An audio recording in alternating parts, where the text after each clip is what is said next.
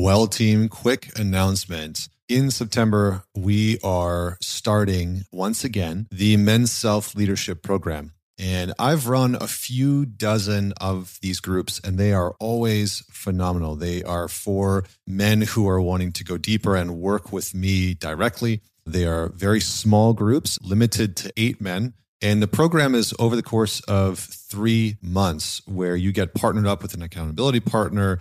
And I take you through a very depth-oriented curriculum to help you overcome the obstacles that you are facing in your life and step into a deeper level of leadership within yourself, a deeper level of trust within yourself, being able to make better decisions within your life, being able to lead yourself in your relationship, in your finances, in your health, and in your career. So if you're interested in that, head on over to mantalks.com. And you can check out the MSLP, the Men's Self-Leadership Program, underneath the training tab, or you can just go to mantalks.com/MSLP. I would suggest that you check it out quickly because spots fill up fast and this program sells out quickly. So I look forward to seeing you inside. Has society failed men?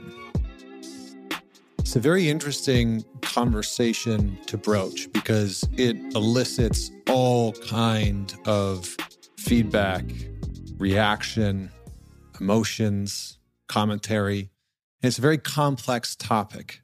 There's a couple truths that I think most of us can agree on when it comes to this notion of how society failed men. One is that when we're talking about the plight of men, when we're talking about less men going to college, we're talking about men checking out from work, we're talking about more men dying of suicide, we're talking about more men growing up in fatherless homes without role models in their education institutions.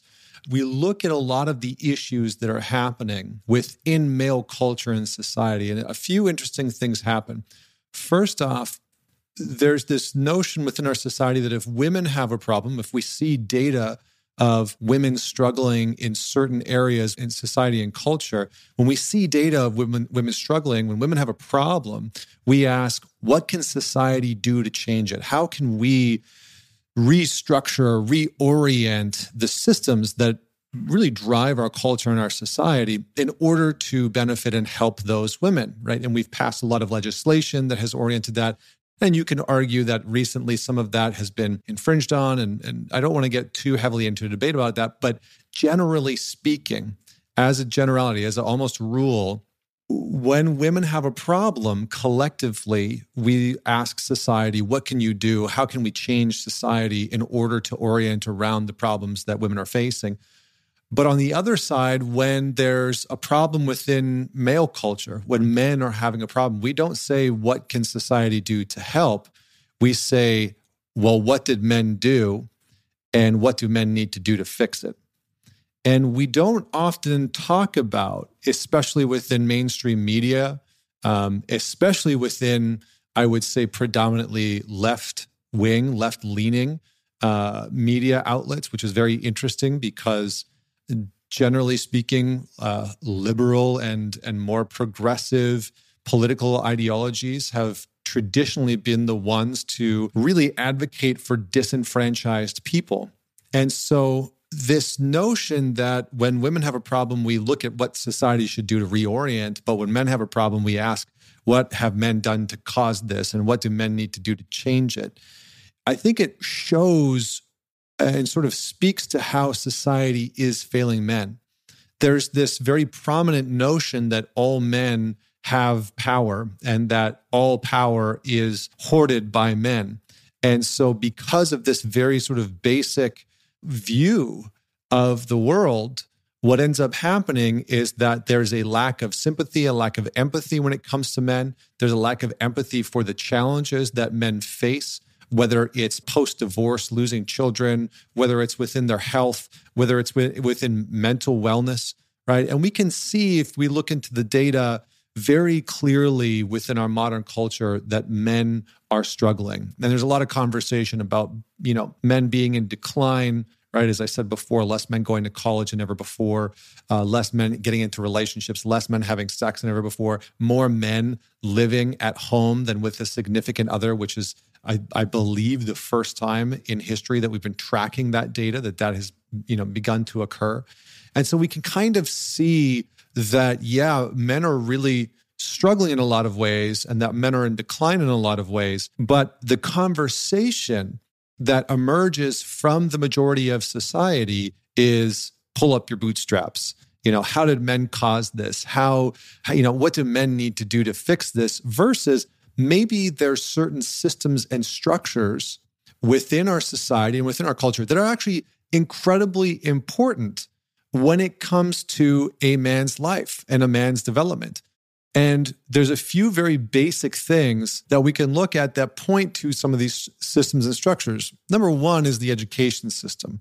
Right? It's very clear, and there's a lot of research if you want to go into Richard Reeves' book on Boys and Men. He did a good job of pointing out how the education system in many ways has become very clear that it benefits young girls more than it does young boys, because young boys, our prefrontal cortex actually develops slower and later than a young girl's. And so young boys are naturally at a disadvantage when they enter into the education system, not because of any fault of their own, but mostly because their prefrontal cortex just isn't as developed yet. And so learning, memorizing, regurgitating, social skills, all of these things are hindered, language development, etc.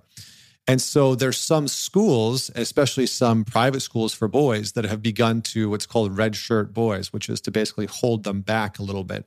And so you can kind of see in these sort of dark recesses that some people are making an attempt to try and solve for some of these issues. But when you look at the broader conversation within society, that's not taken into consideration whatsoever. Another thing that's very interesting that I think really impacts a young boy's development is a family system. And when you look at data around children who are brought up in a single parent household, and that's predominantly a single mother household where the father is absent, children are 5 times more likely to commit suicide. And when you drill down into that data, it is predominantly men. It is way more men than women. Children that grow up without a father in the household are 9 times more likely to drop out of high school. They are 10 times more likely to abuse a chemical substance. They are 14 times more likely to commit grape. We'll just put that word in there because it'll get censored off of YouTube. And they are 20 times more likely to end up in prison. And again, when you go into all this data, what you really clearly see is that it is disproportionately affecting men. And then when you start to go into the conversations in MGTOW communities and red pill communities and black pill communities and all of these online sub-factions of men and masculinity, what you start to see are the conversations of men who feel disenfranchised by society, men who feel disproportionately, and not only feel disproportionately, but are disproportionately impacted by things like divorce, by things like losing their job. These types of experiences that men are facing, what's very interesting is that they're often mocked. They're often laughed at. And a good example of this is Jordan Peterson, I think it was a year or two ago, was speaking on stage and was asked about incels, which are involuntarily celibate men. And these are men who fundamentally believe, and maybe rightfully so, believe that they have no option to get a woman, that they're just not a viable mate or match for women, and that women won't actually choose them. And these are oftentimes guys that have tried to get dates. They've gone on dating apps. They've swiped right. They've said yes to thousands and thousands and thousands of women and had nobody to respond, just total crickets.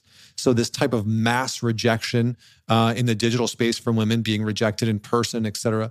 And so they've decided to check out entirely. And the interesting thing is that, yes, some of these men have done some egregious things, and this isn't to circumvent their behavior or justify their behavior. However, when you listen to the modern day conversation narrative about incels, about men going their own way, about any of these conversations that are really focusing in on what would be called, quote unquote, men's rights, they're laughed at. right? They're really laughed at within especially more progressive, liberal-leaning media and politicized oftentimes by the right and sort of played to, right? Because that's what the media does. They sort of play political games these days, but they're laughed at. And so for the most part, we really see that within our culture and our society, men are starting to fall. They're starting to falter. They're in decline in many different ways. And the problem that is emerging is that when we try and have these conversations, when men start to talk about the reality of divorce court and how, disproportionately advantaged women are when it comes to getting divorced, yet we live in a time where those disproportionate advantages were in place, for 40, 50 years ago when women were reliant on men. But we've entered into a space where 42% of households, women are the breadwinner. So women are no longer reliant on men. But to bring some of these concepts up, some of this data up, some of this information up, and to talk about how maybe society needs to alter to better address the challenges that men are facing emotionally, psychologically, et cetera, it's met with this sort of anti-female, anti-woman rhetoric. Like, oh, you must be anti-women. Oh, you don't care about women's rights. Oh, you don't care about whatever, disparaged groups' rights. And it's like, no. That's not the case at all. That's a false equivalency. I can be talking about the plight that men are facing. I can be talking about the challenges that men are facing in divorce courts with their mental health, with the rising suicide rates, with the number of men that are, going to prison, that are homeless, right? The majority of men on average that are homeless, that are in prison, that experience violence, police violence, et cetera. Those are all men, right? The number of men that are killed at work or in a job, that is disproportionately men, right? But to talk about any of these issues is to kind of walk through a landmine field of being called all kinds of names, right? And so it's a very interesting thing to say, hey, maybe society has something to do. Maybe the structures and the infrastructure and the conversations that are around this have something to do with the decline in men and masculinity. And that's a problem also for women, because what it means is that for women, you have less viable options for mates that are out in culture and society. And so it would just make logical sense to me that we would want to have these conversations about how men are struggling and what we need to do about it, not just in a conceptual way, but actually in a social way, right? Because there's very real social changes that we can make.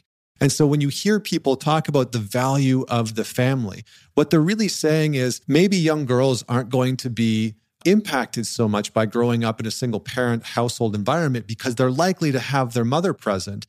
But young boys statistically are going to have a much harder time. And we know this. And the data is so clear and it's just so clear. And nobody in the field really disputes it. And yet to have a conversation about it is to elicit all of this sort of backlash. And so those are some of the ways that I think society is really infringing on our ability to have this dialogue about how men within our culture and society can improve. The last thing that I would say is this whole notion around men, emotional intelligence, men being, should be open up and men should talk about it more. And if men just talked about it more, then everything would be okay. But I think that doesn't actually fit in with some of the challenges that men are facing, right? Some men, it's not that they don't need to just sort of talk about the hardship of their life. They actually need very real help and support. If you sat down a boy in grade 1 or grade 2 who's really struggling because he got put into school earlier than he probably should be because developmentally he's behind, sitting down with him and talking to him about his feelings isn't going to do anything about the fact that he is developmentally behind all of the girls or the majority of the girls that he is in class with, right? Sitting down with a man who is on the other side of having worked 2 jobs to support a family and then to have his wife leave him for whatever circumstances, right?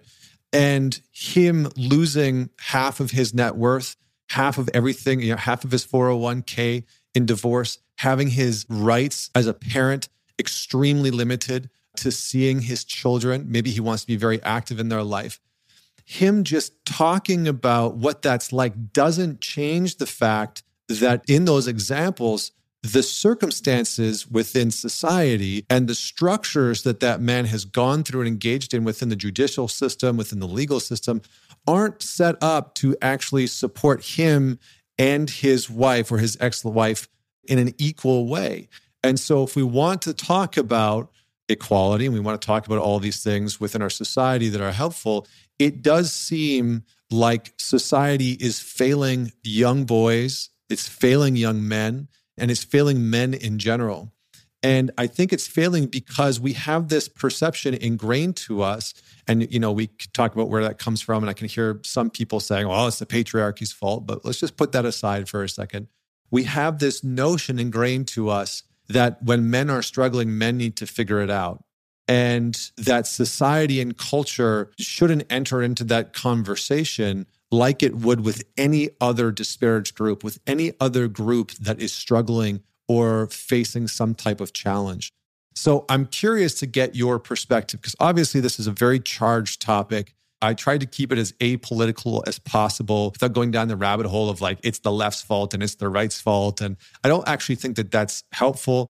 I think that this is a bipartisan conversation. I actually think that this is one of those conversations that we need to be able to engage in because, as I've said before, as other people have said, Richard Reeves and Chris Williamson and a bunch of other men have said, to talk about the challenges that men are facing does not mean that you are anti-woman, right? In many ways, when we're talking about these issues, we're pro-women, right? Because we're trying to support the development of men socially, economically, psychologically, emotionally, spiritually within our culture. And who generally benefits from that are women, our children, our businesses, our society, and our economy. And so this benefits everybody to engage in this conversation. So I'm curious to get your thoughts. What did you think I missed? What did you like about what I said? What part of this would you like me to dig into further? And do you think that society has failed men? And if so, how come? Get in the conversation, DM me. Let me know what you thought about this. Man it forward. Share this episode with somebody that you know will enjoy it. And until next week, this is Connor Beaton signing off.